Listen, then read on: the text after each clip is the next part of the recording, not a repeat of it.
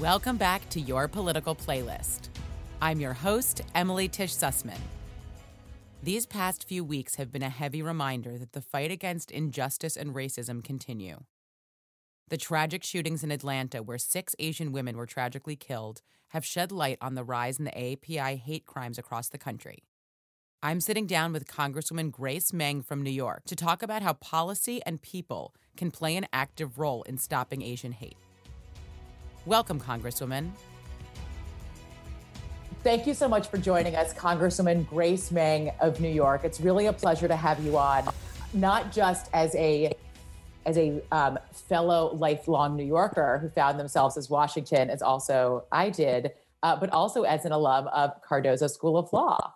Well, thank you so much. It's so incredibly important and timely to have you on as we're seeing increased violence against Asian Americans in the last couple of months, weeks, first a hit to businesses and then actual violence towards Asian Americans and the Stop Asian Hate campaign.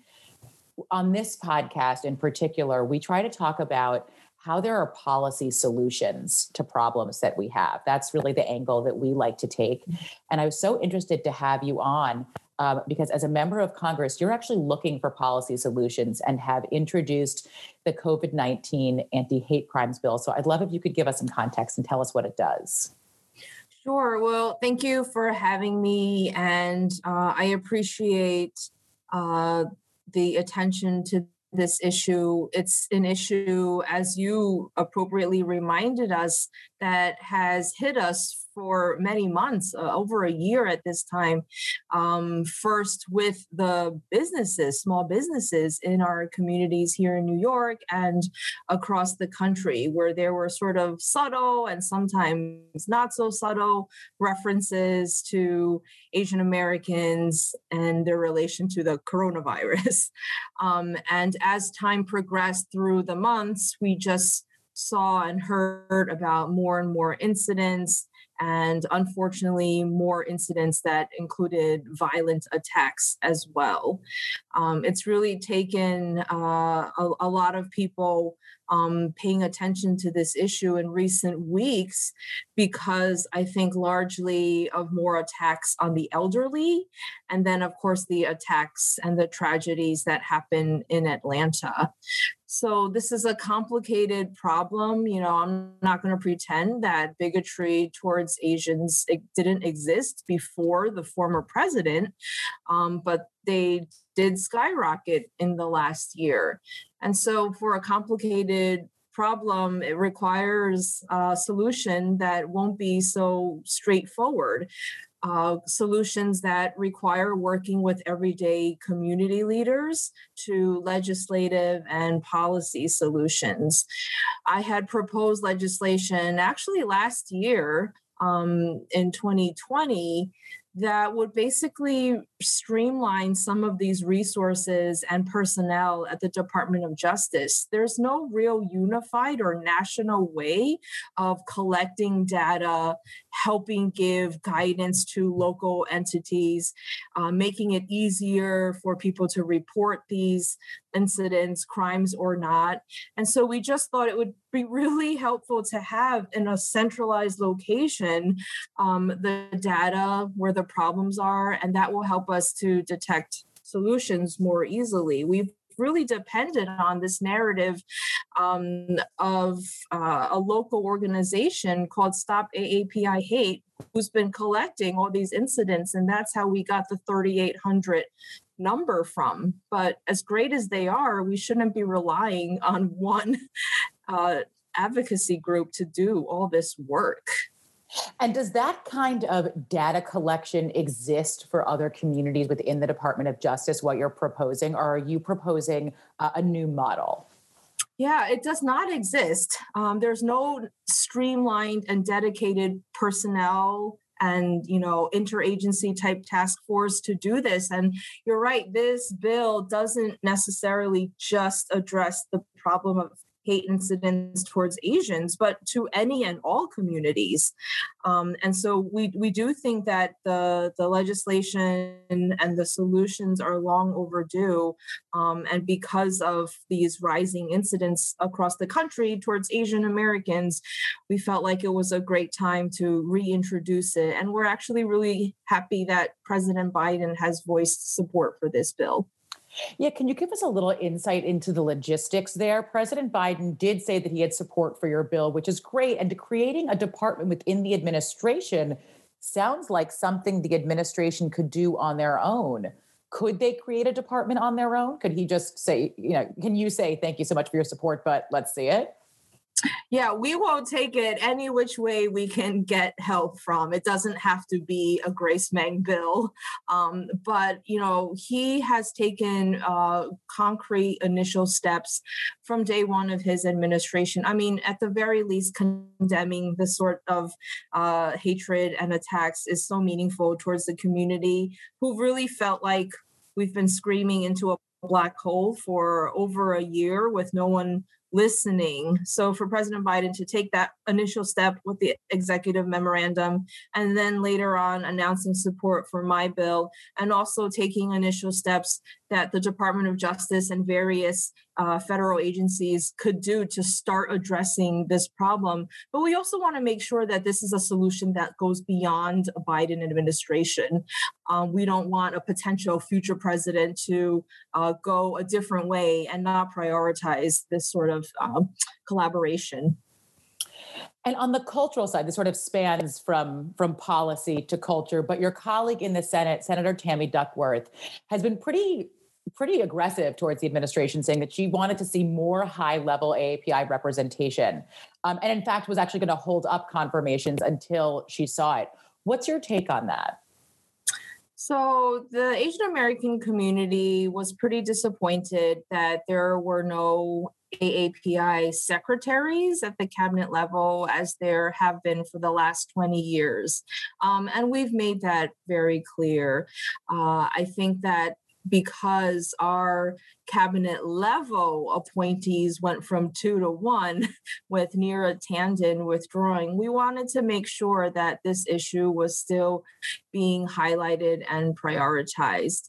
And just as importantly is to make sure that the Biden administration is prioritizing these issues that are facing our community. And so I am glad that they're taking concrete steps. I mean, it's really part of building political power for the community. Before the Georgia Senate runoff, we had on Lynn Nigin, who was the AAPI director for Georgia, which was an incredibly important conversation to have about how to really, truly engage the AAPI community in the work that she's been doing, because the largest block of possible Democratic votes in Georgia was Black voters. And the second largest block, really, who ended up really turning it, were the AAPI voters.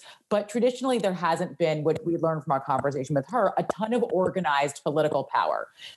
In 2014, I managed Vivek Murthy's confirmation for Surgeon General. And so we really had tried to tap in. And I actually saw that. I'm sure it's evolved much more since then, but saw that there wasn't a real organized API political power block for us to tap into. How do you think it is evolving? How is the community harnessing their power?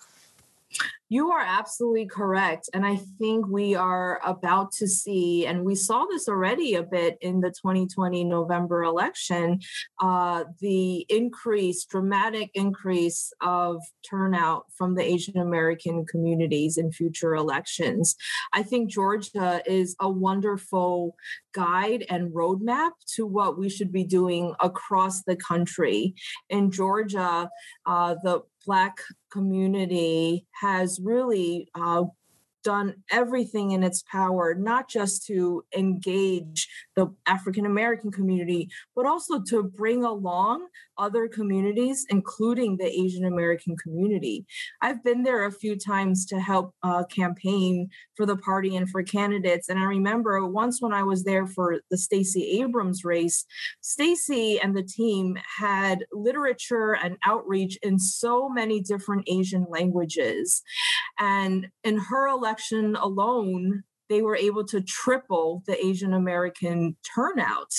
And then we saw an even higher percentage increase for 2020. And so we want to make sure that it's not just each community working within its own silos, but learning from each other and pulling each other along. And we can really see dramatic increases in productivity. So translating campaign literature into multiple languages feels like an excellent, tangible thing that can be done in terms of organizing. But in terms of, what you're talking about, bringing other communities along, how can people really learn from that? Like, what can they really do? So it seems so simple, you're right, but I will say, disappointingly, that many candidates do not even do the basics of providing multilingual outreach.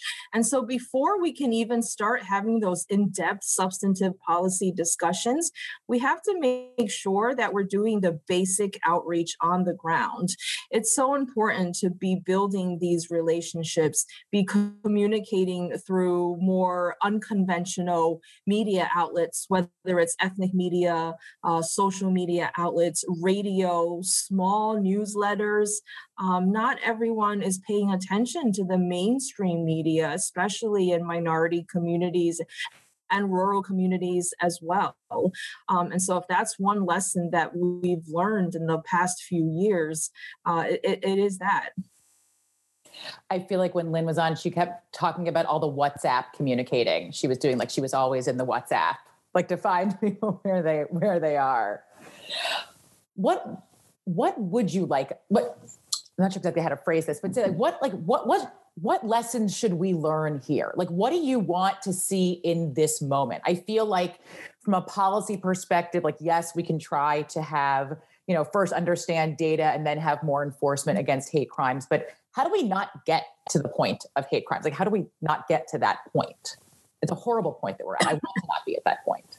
Yeah, that's a good question. And I will tell you, I lose a lot of sleep over this. I feel like these are the immediate challenges in front of me. I feel that, and I fear that we might have a very short runway to accomplish all this, right? So it's the top level policy, substantive changes, to the local community grassroots efforts, just talking to our community leaders, letting them know the importance of allyship, for example. People on the ground who might not have gone to school here, who might not have participated in politics or even gone to a rally or even registered to vote before, it's a challenge for them and for us to make sure that we're building bridges with other communities and not just to view this as a silo. So, for example, with some local community leaders who wanted to do a rally within the Asian community, I reminded them that what makes real impact is to do these events along with other communities. I will say, as an Asian American born and raised in the United States, it's a community that has often not been encouraged to rock the boat. We're always, taught to mind our own business. And so oftentimes we have learned that language and vocabulary of advocacy from other communities, from women's movements, LGBTQ, Black Lives Matters. And, to work together, we can make so much more progress. And that's a challenge to relay to, communities, grassroots communities sometimes. For sure. And I'd actually love to use this platform now to talk about it. So to those listeners that we have here listening to this episode, when you talk about allyship for communities, for those who are not a member of the Asian American community, what would you like to see allyship look like in this moment? That's a great question. Oftentimes, even though I was born and raised here, I have not felt or seen the Asian American community in our history books, in various civic events. I always feel like people kind of forget the Asian American component.